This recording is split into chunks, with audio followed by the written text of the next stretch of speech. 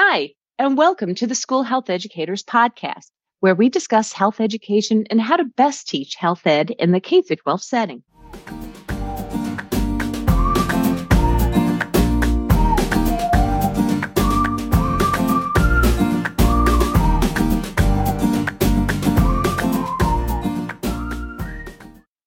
Hi, welcome to the School Health Educators Podcast. I'm your host, Lori Reichel, and today's episode is focusing on how to ensure a safe and positive environment in the classroom. To help talk about this, I invited somebody I met some years ago, and her name is Deb Tackman. Those of you listening in, if you've been in the field for as long as I have, or even a little bit less than I have, you know this name.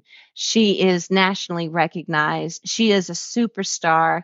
And when I first met her was when New York State had a conference in July. I think it was sponsored through ASHA, the American School Health Association. And she was the main person leading it for, I think, 2 full days. And one of her first lessons of how she introduced herself was she was dressed up as a fairy godmother, in which, yes, I have stolen that from you. I've given you credit. I give you credit. That is not mine. I tell my students when I still do that for the college students to model how you can just say hi to your students. I'm like, dress up as a fairy godmother, as a genie, whatever is appropriate for you. I remember that. And I also remember just how you were able to get our interest as school health educators. You just maintained our interest for the whole entire time. And I'm going to admit, I sometimes go to a conference and I get bored very easily because I'm not being inspired. I'm not being taught more. You didn't do that to me at all. So, Deb, it was so much fun to meet you then. I even got a copy of your book. Deb, would you please say hi? Yes. Oh my gosh. I used that fairy outfit popping out of a closet. Kids didn't know who I was, where I was.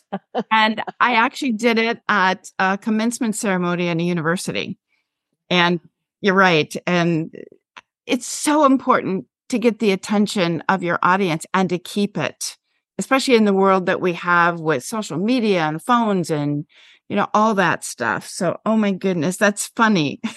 That's what you remembered. And the book was called Outrageous Teaching Techniques. Yeah. Way back in the day. And I was asked to put all those lessons together because people thought they were good. And I think that's one thing we need to do more of as health educators is to share what we know works with kids, because sometimes the only thing that we share is a parking lot, and then we go back into our car at the end of the day. So not only safe and positive environments to help kids learn and engage them, but then share what you know works, because it might work beautifully for somebody else, or they could tweak it and make it better for both of you. Yes. Can you tell us some of your teaching background, like where you taught and also the awards that you've won over the years? Oh, good Lord. I, not like a lot of people, I had no intentions of being a teacher. My dad was a physician. My mother was an English teacher. And I just, to be honest, wanted to be barefoot pregnant, live in a trailer court with my boyfriend. And when I was 18, my dad brought in a huge trunk and said, pack this. And he drove me out to the University of South Dakota, where they were from, and dropped me off with a check, not a lot of money, and said, if you're lucky, I'll see you in December. And the saying, if she thinks she can do it, or she dreams she can do it, she'll do it. Right. I just jumped into physical education, coaching, health education. Keep in mind, this was right when Title IX just started. So there were no female coaches, no females anywhere in this field, no standards, no nothing. And if she thinks she could, she did. And so I did. And I actually competed at the college level of sports when there wasn't any. So my first job was in Minnesota, a little town, and they added the health component to it. Now I was mostly Phi-Ed, although I had a degree in coaching and adaptive and health. But I became obsessed with how can I do this better? And from there, I went and got my first master's degree, went to Wisconsin Bloomer to teach. And that was all health. That was seventh, eighth, and high school health and an advanced health class. And then I got my second master's degree because I still didn't know enough. Transferred to a large school district, Eau Claire, Wisconsin, taught there for 27 years. And because of political stuff, I retired, worked for the health department, which gave me a whole nother view of the world from the business side and the grant side. And I just miss kids. Yeah. So I got a phone call from Fall Creek, Wisconsin. Hey, Deb, you interested in helping us with our curriculum? It's like, uh-huh. And then the last 10 years, I was 4th through 12th grade health and phy-ed. And I had a pretty good grasp working for the Department of Public Instruction on what standards should look like when infused correctly for kids. And Lori, that's where I met you. I mean, when we started doing good work. I don't like talking about my awards. I think there's. But I don't either, because I won what used to be AFERD. I won the Teacher of the Year in 2010. And I don't even know where they put that list because I know the title of the organization has changed. And I just think it's neat that you've won ASHA. Yes. You were Teacher of the Year. Also, Disney Teacher of the Year. Yeah, the only health teacher, yeah. Yeah. And USA Today, one of the top 30 teachers in the nation. Yeah. And I think the biggest one, you had to jump through some hoops in order to be inducted into the National Teacher Hall of Fame. And I was the only teacher from Wisconsin. That was in 2012, and the only health education instructor.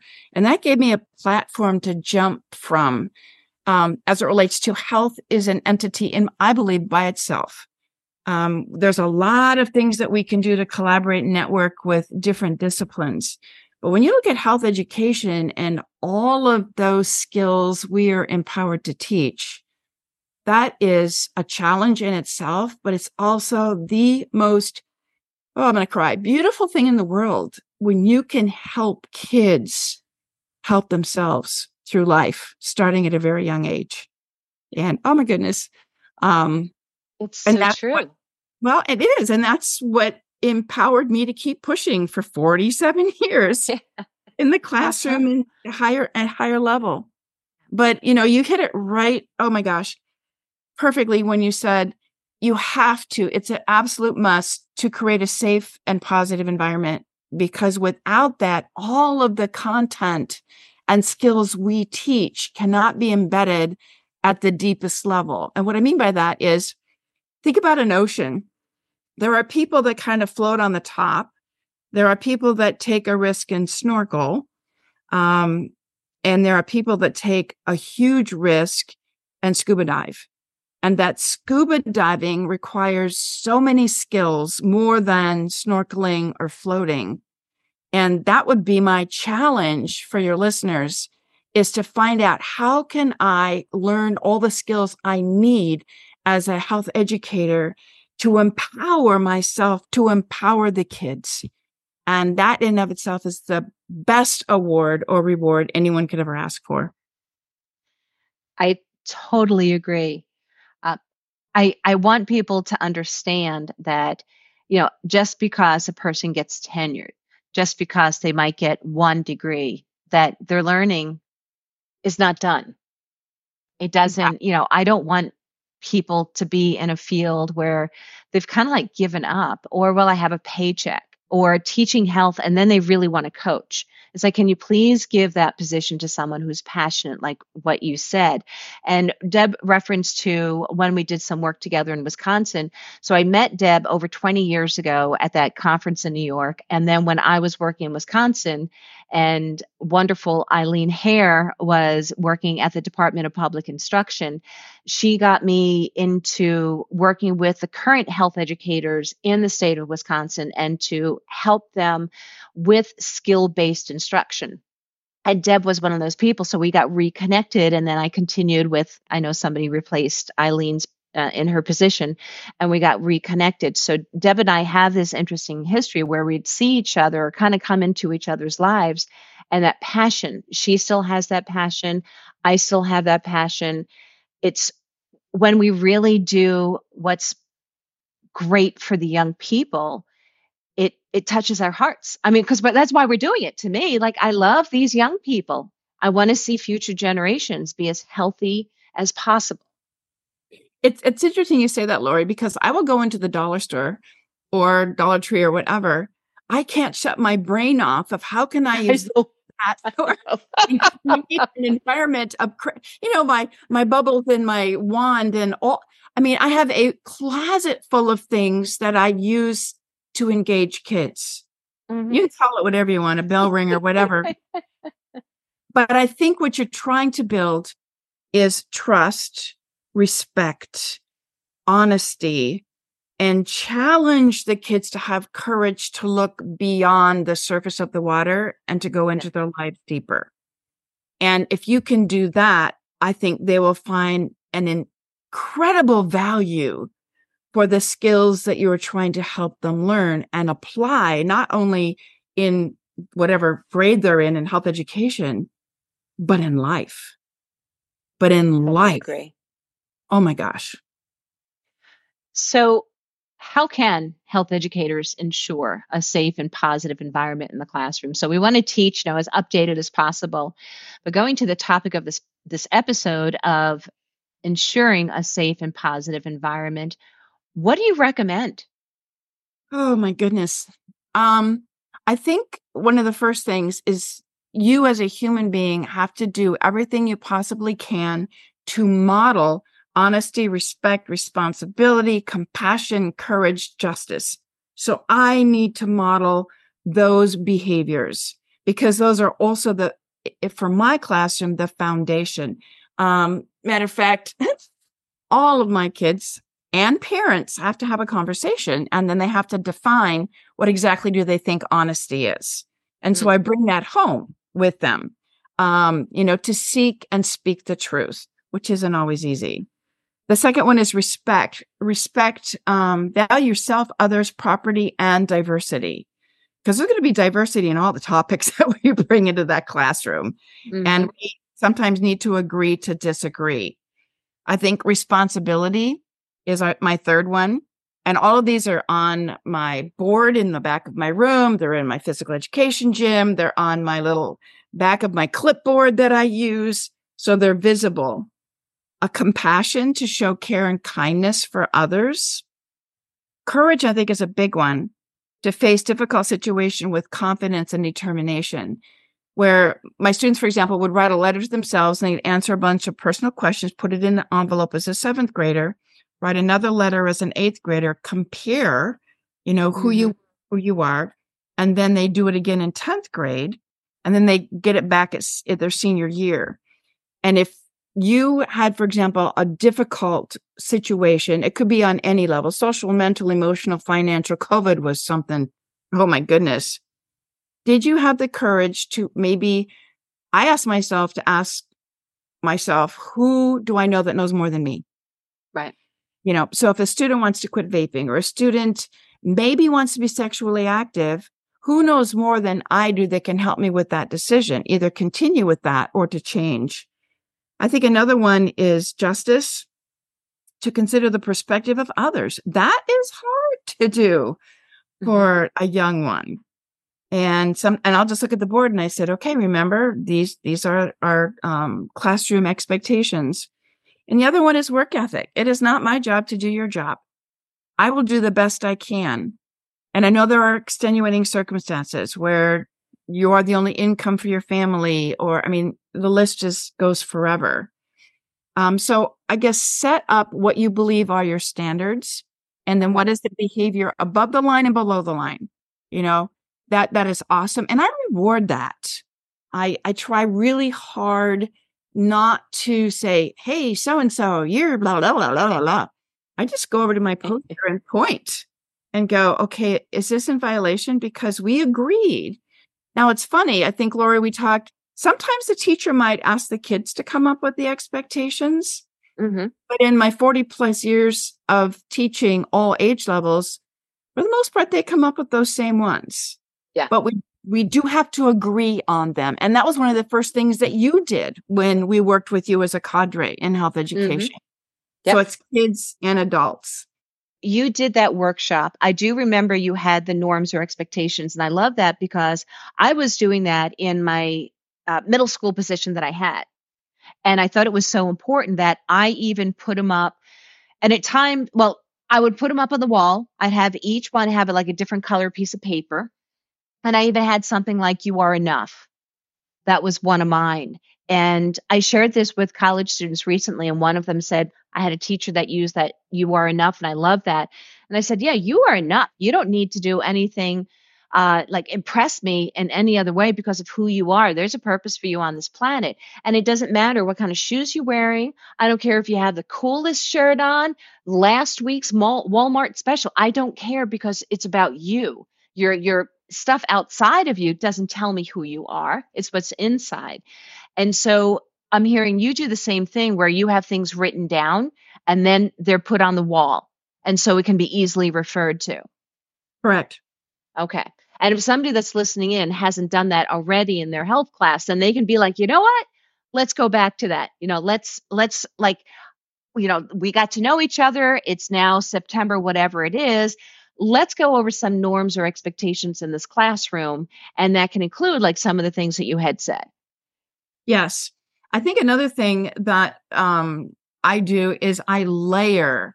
So even though, I mean, good Lord, think about the first week or so of class. All your teachers are telling you what you're supposed to do. Da, da, da, da. Yeah, it's nuts. So that's why I jump out of the closet in my fairy costume. That's why I do. I mean, in my district, my last school district, because it was a small district, we did a getting to know you on the first day. And then we did a scavenger hunt. Okay, so how many file cabinets are in this room? How many kids have black tennis shoes on? And just to get them up and moving, as we know that's important because they can't sit still. But, we do a kid bingo. How many of you have a nose ring? How many? Just to start that relationship building.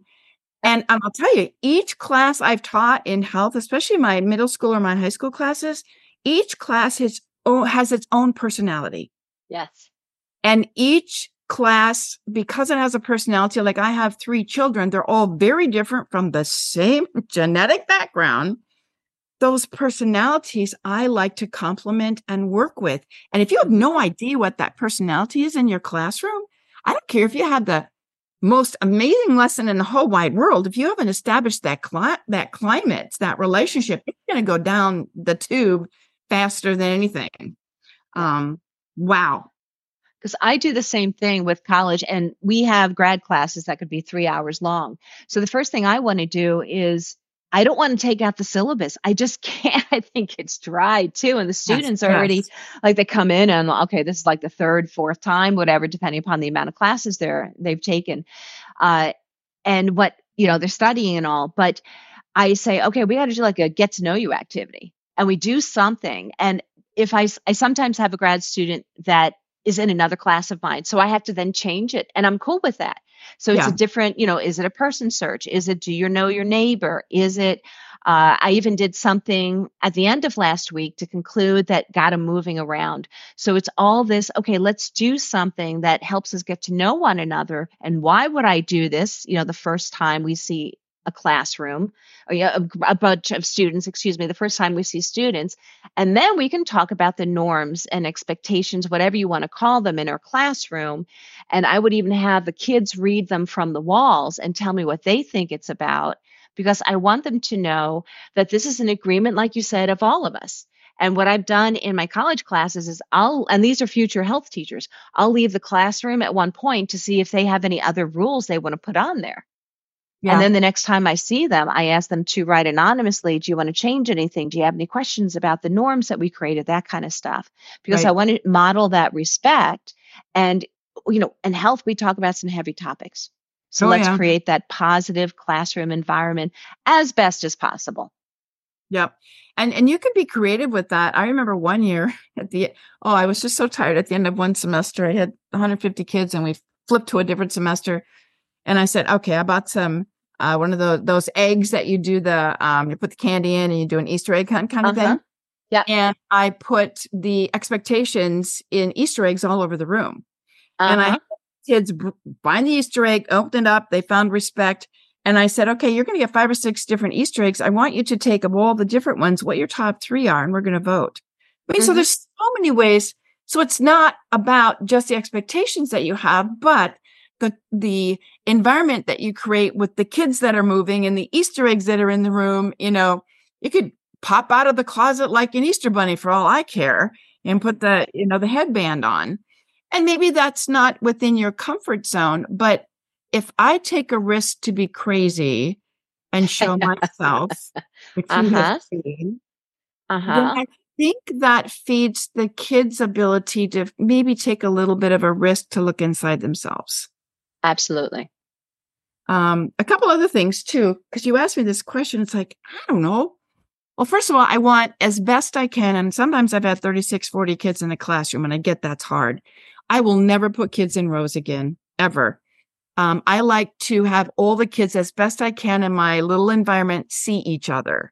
Yeah. And I change my classroom seating chart because you have to have some type of attendance about every 2 weeks. So I know what activities are coming up. So sometimes my seating charts are homogeneous. Sometimes they're heterogeneous. Sometimes they're random. You come in and you pick a color, from the tongue depressor thing, those things. Uh-huh. They have 6 different colors, get them at the dollar store. Okay, you're in the green group, you're in the red group, you're in the orange group. I mean, there's a variety of ways to do that, or peer selection.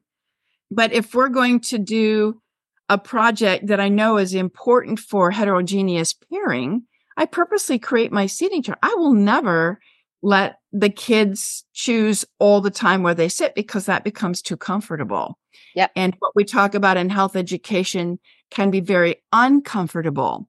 So if you've at least made a connection with most of the kids in that classroom, that enhances and fosters learning without question. This is great because you're spewing all of these great ideas for people because some people are still same row, same spot, that kind of stuff. And you have the ability to move. I do know sometimes you are like a push in where you have somebody quote unquote else's classroom and they don't want you to leave things in disarray or you have to put the desks exactly where they are. So I understand that comes up. But to have creativity, to like what you said, sometimes people can pick their own groups, but then like I sometimes have them pull out like the animals and it's 6 different animals and they have to find their groups by making the animal sounds. Yep. Yep. And so they go, moo, moo, and they find each other and stuff. And we laugh. And then I say, okay, where's the cow group? How do I know? Make the sound, And they all have to go moo, that kind of Yeah. thing. So I love the creativity. I was thinking the other thing, and you have to ask permission because some kids have some health issues. But most of the time, matter of fact, I was just in another person's classroom the other time, and with our technology, the kids had work time, but I put up on the big screen, we have Clever Touch screens, relaxation music with leaves falling in the background. The room, in my opinion, smelled like dirty sweat socks. So I had a very light essential oil of lavender, that I put on a tissue, or you can have a diffuser or a spray or whatever. And I remember vividly one of the kids saying, we're back in health class again. Just because they could walk in and they could feel their stress and anxiety leave at the classroom door when they came in. And I just think that is so important. And I think if anything you take out of this, and sometimes it's hard, I get it, because you've got 400 million balls that you're trying to keep in the air at the same time with all the variables in your room and your lesson and blah, blah, blah.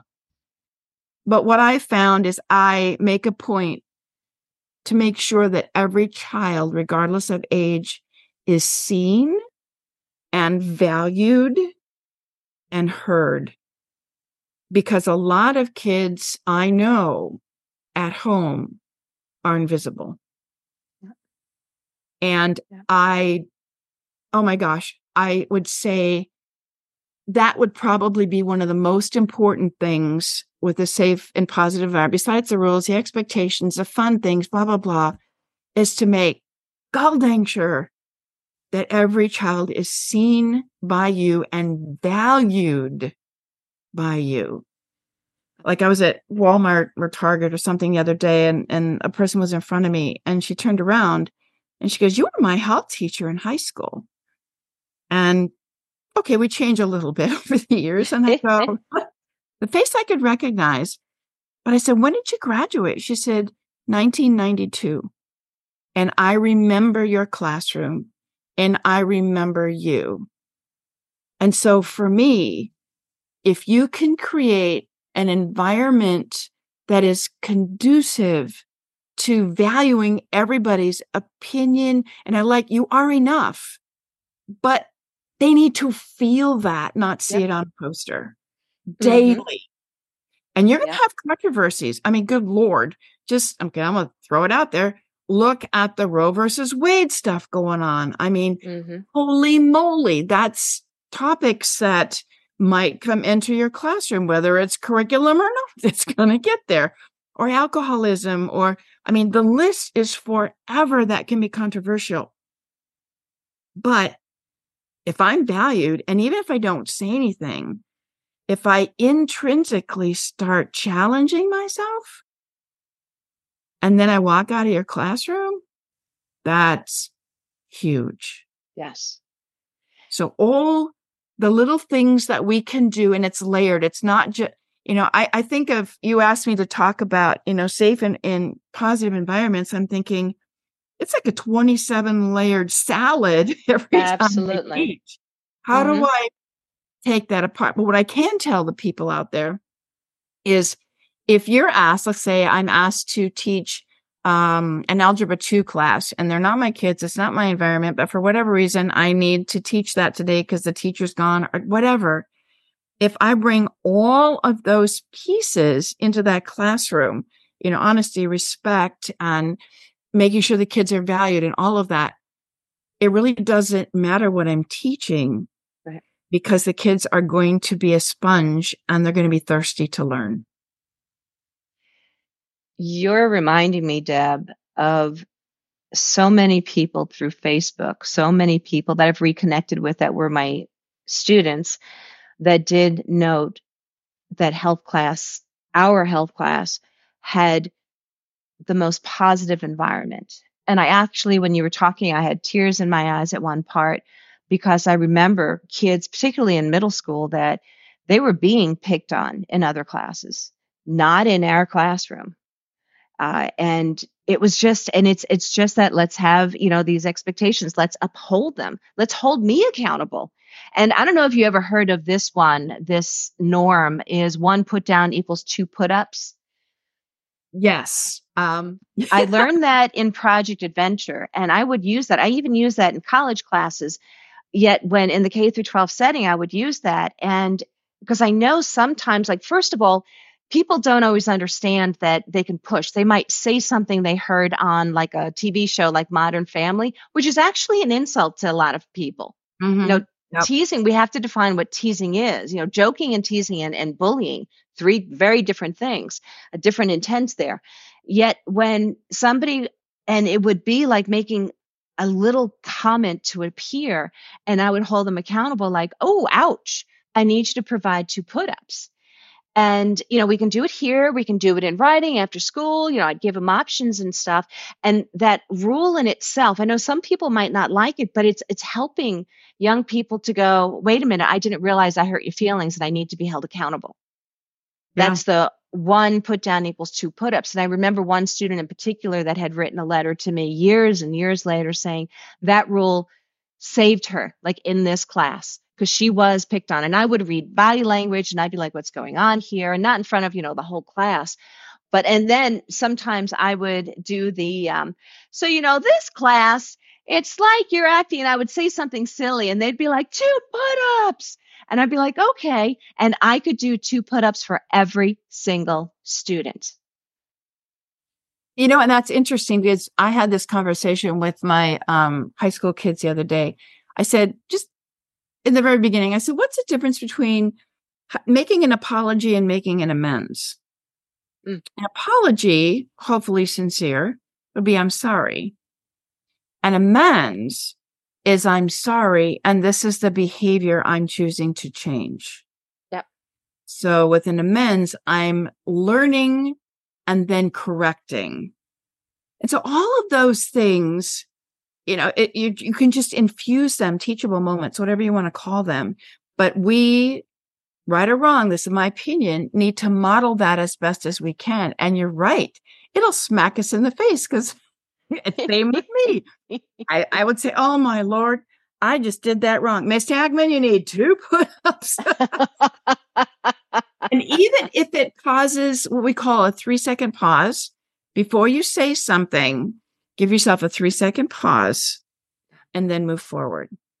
Just that 3 seconds can change so much. So, yeah, the best lesson in the world most of the time is going to crash and burn. And again, like you said on Facebook, and there's so many groups that you can do with health education. I'm a first-year teacher. What do I do? Blah, blah, blah.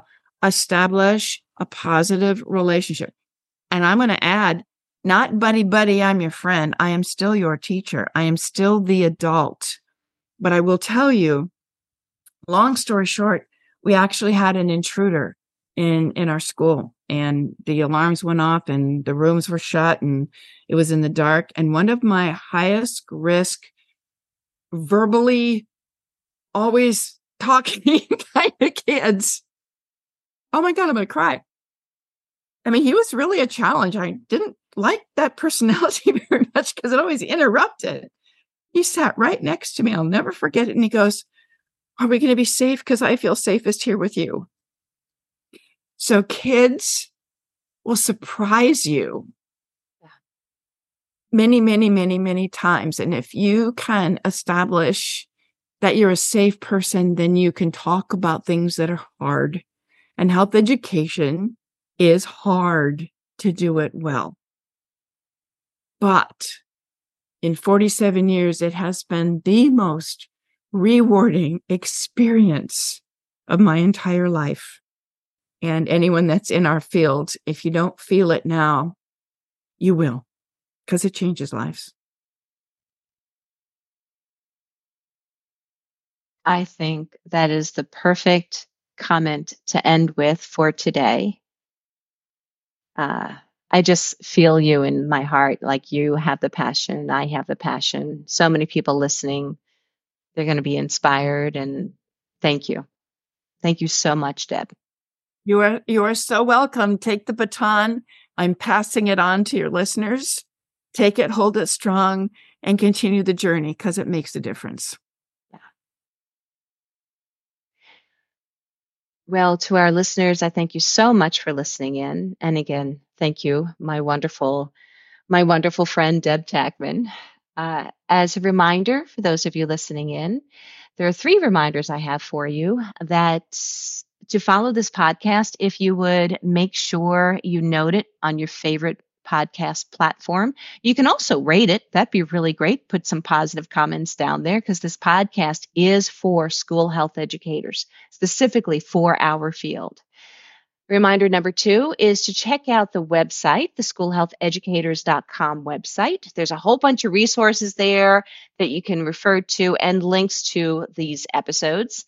And remember, you make a difference. You matter. Amen to that one. Stay well, and I'll see you next time, folks. Take care. Bye-bye.